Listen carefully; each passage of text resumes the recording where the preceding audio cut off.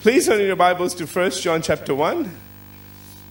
We are going to continue on from where we left off last week. We looked at 1 John 1:8, and we talked about deceiving ourselves was the key there. It says, if we say that we have no sin, we deceive ourselves and the truth is not in us.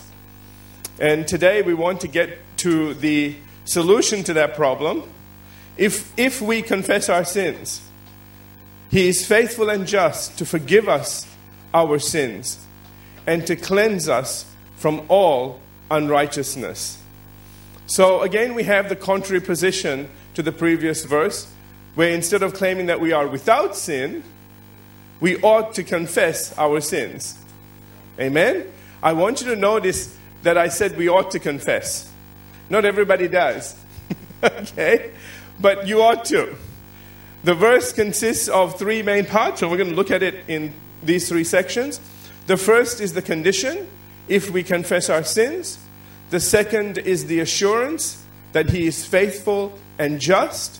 And the third is the fulfillment. He will forgive us our sins and cleanse, or actually it says purify us from all unrighteousness. It's a very powerful word, and we'll look at that when we get to it. So let's begin first of all with the condition.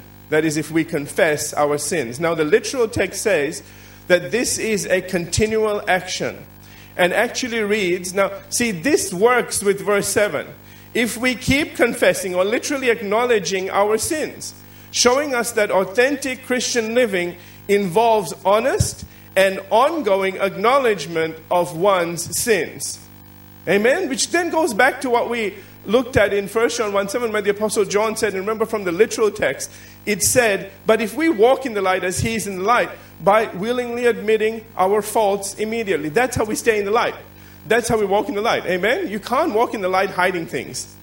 Amen? And then that's why He went on to say that we will continue to have fellowship with one another, and the blood of Jesus Christ, His Son, continually cleanses us from all sin. So you can see how these two verses tie together. Now, I taught before, so if you've got some of my old stuff, I'm teaching something different here now. I taught once before that 1 John 1:7 talked about unknown sins, and 1 John 1:9 talked about known sins, and that's not the truth.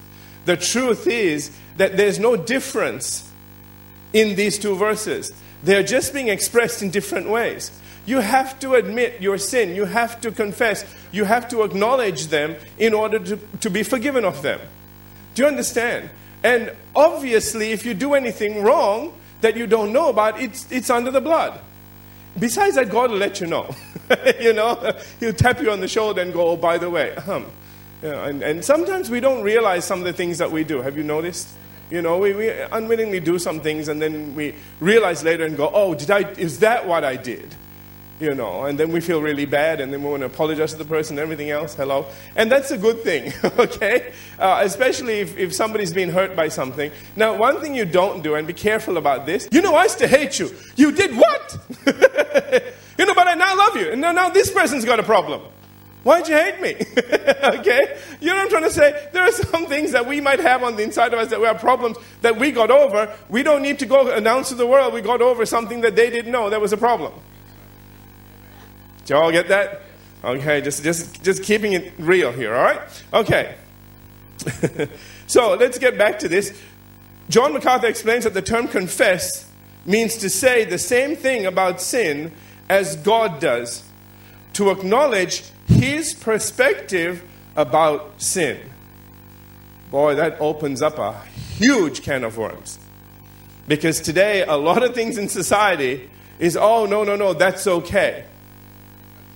You know, we try to be religiously correct and socially correct and all the other corrects, and we're sinning. And we need to be careful. And then we wonder why things aren't working out for us. See, you can't decide that something is okay when God says it's not, and because you decided it was okay, He should keep blessing you. Because you decided. Did you get what I just said? It is something we really need to be careful about. We need to find out what is sin. We need to go to the Word, and we need to be careful who we're looking to get permission from to say it's okay. Because even in the Old Testament, God comes against some of his prophets, and he calls them false prophets, that get up there and preach that it's okay to do all of these things, because God's all forgiving, and it's okay, and you can get away with anything that you want. Are you with me? And so it says what happens is the people think that it's okay, and their life ends up in ruins, and then they blame God for it. Because after all, isn't God in charge of everything? Do you see how this works? Listen, sweetheart, he's only in charge of what you allow him to be in charge of, and while you are in agreement with him. You all get that? Now, I am not going to mention the things that are going on right now in society, but I think you can imagine if it isn't right and we are walking with that, then it is going to have consequences in our life. Amen? And I'll move on. Okay. So now you can see why it is such a big deal that we confess or acknowledge something that is sin. Because, see, that's the whole thing is that's the first step to restoration. See, until you get to the place where you agree with God, there's no restoration available. Are you all here? All right, so further to this, in his commentary, I. Howard Marshall explains that to confess sins is not merely to admit that we are sinners, but to lay them before God and to seek forgiveness. So let me talk to you about that for a minute. It's a heart attitude. It isn't something that you do in your head. It is you bringing your heart to God and saying, God, I've got a problem. Are you all here? Now, we have a lot of problems in our minds, but if your heart is right, even if you have listen to me now, even if you have a problem in your head, but your heart is right, God will help and work through that. It's not a big problem there. The problem is when your heart gets involved in it. Because it says, if you believe, remember Mark 11:23, if you believe with your heart, mountains will begin to move. But if you doubt with your heart or you have strife in your heart, mountains are going to stay. Okay? But it doesn't talk about your head. Your head is about renewing. All right? The Apostle Paul talks about that. And a renewed mind will result in a transformed life. Amen? It'll take your life from being conformed to this world to being transformed to another world. Hallelujah. Okay? Do you remember Jesus said we are in this world but not of this world? But that's a whole other sermon. Anyway, getting back to this, okay? I just want you to know that your heart is what's important in all of this. And can I just say this, family, this is one of those things that you really need to, excuse the pun, but you really need to take to heart. Okay? It's one of those messages that if you don't do this from your heart, me teaching this to you isn't enough. You need to receive it in your heart, and from your heart, you need to go to God. And you need to be honest about things. And you know what? That when you told God that you're having a problem in your heart forgiving someone or dealing with a certain situation, isn't the first time that he heard about it. Okay? It's just the first time you acknowledged it. He knew right from the first moment that you went, bless God, and ... I'm not going to, he heard that part. Okay? Now, from that point on, he's waiting for you to get back on track. Amen. Some people take 20 years. Some 2 minutes, maybe less. Can I suggest be the 2-minute one? Okay? Just have your fit if you want, but, when you finish, let's say, sorry, Lord. Can we get an amen? I know there are some things in life that really irk you. I get that. But you can't let it stay there. Don't ever let it linger on. Amen? You let go of it. You find a way to let go. And let go in the name of Jesus. Now, I'm not telling you that's how you do it. Okay? All right. Because sometimes you need that. Now, I want to get to a quote that is just incredible. Simon J. Kistemaker says, actually there's the one after this as well. He says, we must openly and honestly face sin without hiding it or finding excuses for it. Can I repeat that, please? We must openly and honestly face sin without hiding it or finding excuses for it. We need to be open and honest about things in our life. Sometimes we justify it, even to our partner. Be careful. Because a lot of times your partner, generally speaking, will take your side. Do you hear me? Just because they take your side, and just because they say, you know what, you had every right to be angry, or you had every right to do this, as wonderful as that is, you need to come to the place where you say, thank you, but I was still wrong. Do you hear me? You still need to say, God, I am sorry. Do you understand that when you do that, whatever damage had been caused because of that situation now will be cleansed and restored? There are a lot of people walking around today that feel that they are justified in whatever attitude that they have, whatever position that they've taken, that they're not going to move from it. And while they are thinking that way, their life is being eroded away. Their blessings are being eroded away. A little bit here, a little bit there. Because it damages both your life and your blessings. Do you all know that? And you need to understand, it's not worth it, man. Just let go of it. You let God know what the situation is. You say, God, you need to do something about this. I'm letting go. Amen? See, He can handle that stuff. You're not designed to handle that stuff. You're designed to walk in peace. You're designed to walk in love. You are designed to walk in joy. Isn't that beautiful? That's your design. To be happy. Amen. And be at peace. And you know what? You make the best decisions when you're at peace. Amen. Anyway. All right. He goes on to say, still quoting Kissamaka here, he says, we must also confront the sins we have committed without defending or justifying ourselves. In fact, William MacDonald so powerfully asserts, we must, listen to this, drag them out into the open before God, call them by their names, take sides with God against them, and forsake them. Okay? He says, yes, true confession involves forsaking sins. Amen. Don't we forsake everything else other than sin?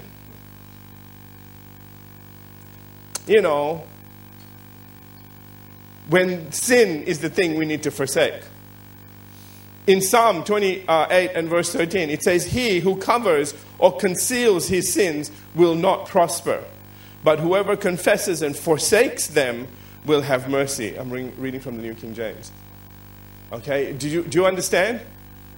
If you cover your sin, if you make excuses for it, you will not prosper. This is where a lot of the problems, I think, in the body of Christ is. We love to portray us as being all perfect and pure and honest and, me, I'd never do that. That'll work on all of us, but it doesn't work on God. Okay? Amen? You need to understand something, that we need to get to the place where we understand whatever we are hiding is actually destroying us. Get it? This is one of those messages that you really need to catch from your heart. Okay, you need to get a revelation on this. Because until we get this revelation, a lot of times we are asking, why aren't things working out in our life better than they are? Now, it could be a faith problem. Okay, I'll just be honest with you. All right? It may be a faith problem. You might not have developed your faith to the right degree. And don't, kick yourself over that. Just keep listening to the word. Faith comes by hearing and hearing. Isn't it interesting that usually sin comes by seeing and faith comes by hearing? Have you noticed that? The devil uses your eyes to entice you. God uses His word to encourage you. Amen? Sometimes we need to just close our eyes and open up our ears. So notice again, it says, he who covers or conceals his sin will not prosper, but whoever confesses and forsakes them will have mercy. Now, when it comes to confession of sin, it can be either private or public. All right? First, either way, whether it's private or public, first to God. and then to man, depending on ... Here's a rule of thumb, okay? If you caused a problem to someone publicly, then you need to apologize publicly. If it just happened in your head, leave it there. Okay? Are y'all with me? Okay? Are you getting this? All right. Let's get to Psalm 32. We're going to see an example of a private confession of sin. Then we're going to look at two public confessions. And I want you to see in this the detriment and effects of holding on to sin.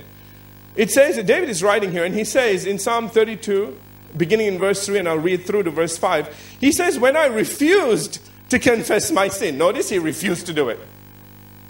Okay, so this is for everyone that had refused to do this at one time in your life.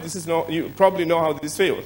He says, when I refused to confess my sin, I was weak and miserable. And I groaned all day long. That doesn't sound like a good life, does it?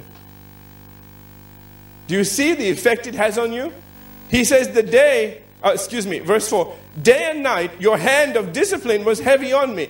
Now, that doesn't mean that God was going around killing his cats and dogs and everything else, okay? That's not what this is talking about. Now, people will start preaching that stuff, but that's not what it's talking about. Now, listen to me. Sin does have consequences.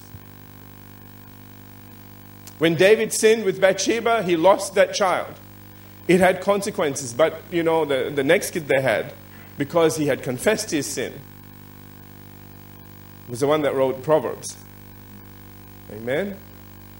That's King Solomon. Anyway, so we need to understand that, God is forgiving. There's nothing that you can do that you will not be forgiven for. Do you know that?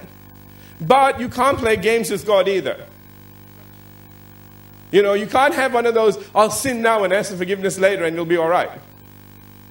You need to be careful with that stuff. Okay? Because it can get dangerous, because after a while, you won't mean it. Anyway. Moving on, verse 4. It says, day and night again your hand of discipline was heavy on me. My strength evaporated like water in the summer heat.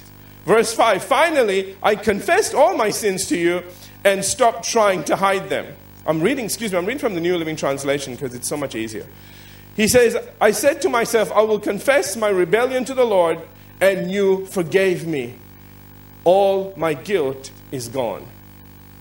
Isn't that beautiful? Listen, one of the greatest things that you carry, one of the most difficult things that you have to manage and you carry around is guilt when you've done something wrong. I don't care how much you convince yourself that you had a right to whatever, there'll always be a guilt. You did something that wasn't right. Whether you were enticed into it, whether you started it, I don't care. All right, one way or the other, wrong is wrong. Amen? And so that's the reason why you need to, once you ask God to forgive you, that guilt will lift. And can I say this? You can't move mountains with a heart full of guilt. Are you getting this? So all of this is teaching you how to clear your heart, how to get rid of anything that gets in the way of you beginning to walk a life that is victorious, that is overcoming, that Satan actually absolutely has no defense against. Get it? Okay. As to public confessions of sin, we have an instance recorded in Matthew chapter 3, verses 5 and 6, where it says, then Jerusalem, all Judea, and all the region around the Jordan went out to him, that's John the Baptist, and were baptized by him in the Jordan, confessing their sins. So that was something, again, that now, they weren't just confessing it to him, they were confessing it to God. John didn't need to hear about their sins.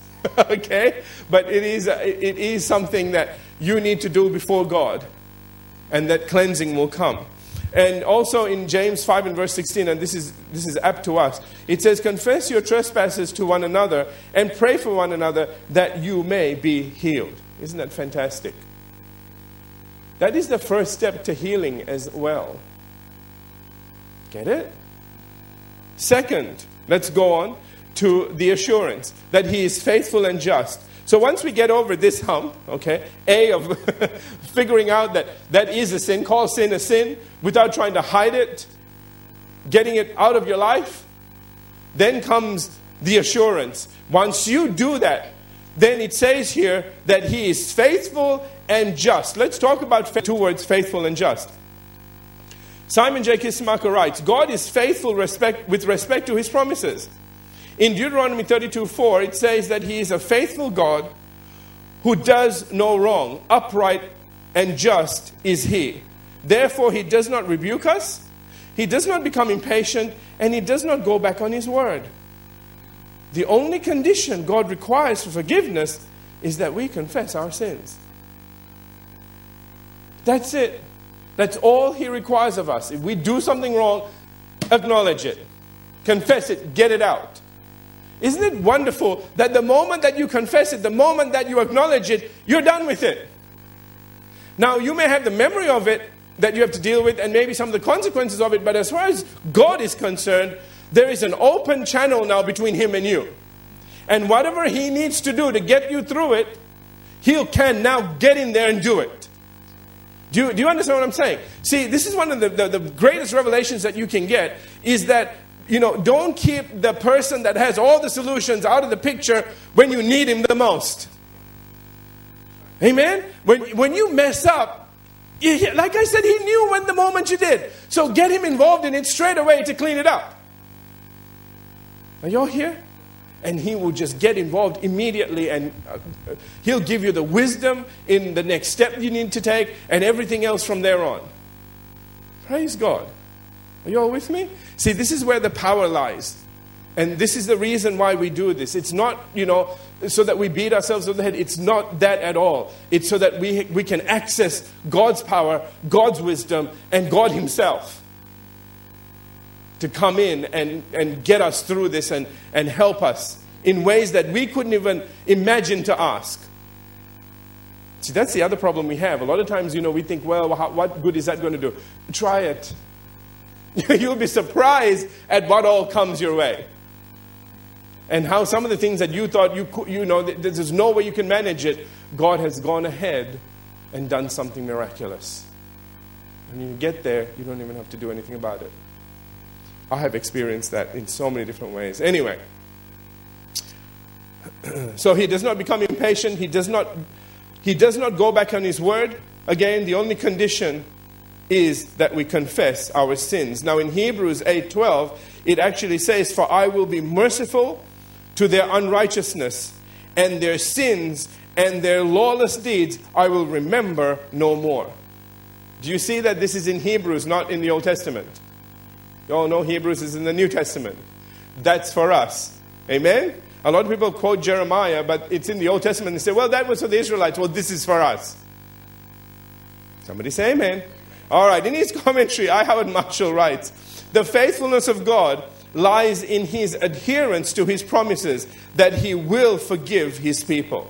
It says in Micah 7:18, "Who is a God like thee, pardoning iniquity and passing over transgressions? He does not retain his anger forever because he delights in steadfast love." The justice lies in the inherent rightness of the act. If the conditions are fulfilled, listen, he's telling you why God is just. If the conditions are fulfilled, God would be wrong to withhold forgiveness. Get it? All right? His forgiveness is not therefore an act of mercy which stands in opposition to his justice, for his mercy and justice are ultimately one. And you know why? Because it says he's going to give us a reason why. In 1 John chapter 4, verse 10, when we get to that, we will deal with this. He says, "This is love. Not that we loved God, but that he loved us and sent his son as an atoning sacrifice for our sins." In other words, because Jesus paid the price for our sin, the moment that we ask for forgiveness, it's ours. Based on what he did, not because we deserve it. Get it? And so it is unjust for God to not forgive us when we ask for forgiveness, because what he looks at is not you and that you're going to do it again. And this is the 64,355th time. Okay? Because if he looked at that, forget it, you're not getting no. Okay? No, whenever you ask for forgiveness, his eyes go off you and onto the cross. Hear me. And so he looks at that and says, do I forgive? Absolutely. That's why the devil has no defense against this. he comes to you with this, but I'm giving you a revelation today. Can you please get a hold of this? He comes to you and says, oh, God's not going to forgive you because, how many times have you done this now? Do you ever mean it? When you say, do you really? Okay? This is where his fight is. From now on, I want you to get this. If that ever comes up, you say, wait a minute. I got taught something. Okay? This isn't about me, devil. This is about what Jesus did. And then say, actually, let me remind you of your sin. You crucified an innocent man. So I get forgiven of mine. Thank you very much, by the way. Okay? You see this? Are you getting this? You see, this is what it means by He's faithful and He is just. God is faithful to keep His promise that if you ask for forgiveness, He will forgive you. And also God is obliged by justice that says the price was paid. This is forgiven. Doesn't matter what you did. The price was more than enough. Amen? And we need to get that, understand it. And that's the reason why we confess our sin. So that we can enter into His mercy and all of the promises and all the blessings that go with that. Do you understand that opens a door for everything to come into your life? Why? Because Jesus died. And because there is forgiveness every single time. Amen? Amen. All right. 3 minutes. All right. I will finish today on time. We'll take this up next week if we need to, because I don't want to rush through this, especially when we get to the last part. So, are you getting something out of this? If you get this, then it's important that we get this and don't give you too much either. All right. In other words, if we acknowledge and confess our sins, God's justice demands that we be forgiven. Amen? And since the price was paid in full, then all the benefits we also receive will be full and complete. Do you understand? Let's deal with this for a moment and conclude here. Jesus said, the thief comes to steal, kill, destroy. He does that by leading you into sin a lot of times and causing calamity to come into your life. And the Bible tells you that. It says that if you walk that wrong path, things will go wrong. Okay? And can I just say this? You say, yeah, but there's forgiveness. Why go there, but? Why put yourself in bad situations constantly and having to these are the people that say, life is hard. No, you're making it hard, dude. Now, yeah, okay, let me say this. We are in a fallen world. Don't get me wrong. Boy, you can see that, can't you? Can you see that God isn't in control? This is a fallen world. Okay? God gave us control. We're still getting there with that. Okay? There will be a time when God will be back in control, and boy, we'll know it. Amen. Oh, when He's back in control, I tell you, man, things will be dealt with immediately. I'm doing a series on the life of Christ, and, when we get to the part where Armageddon and all that stuff happens, and then we have a new earth and a new heaven and all that, you see what all He'll do. For all of us that are doing the right thing, and notice I said us. Okay? We'll enjoy that time. But for all of those people that are doing the wrong thing, that have wanted to make your life miserable, they won't be happy. Because He won't let them get away with anything. Are you all here? Amen. Looking forward to that time? So am I. All right. Okay. And we've run out of time.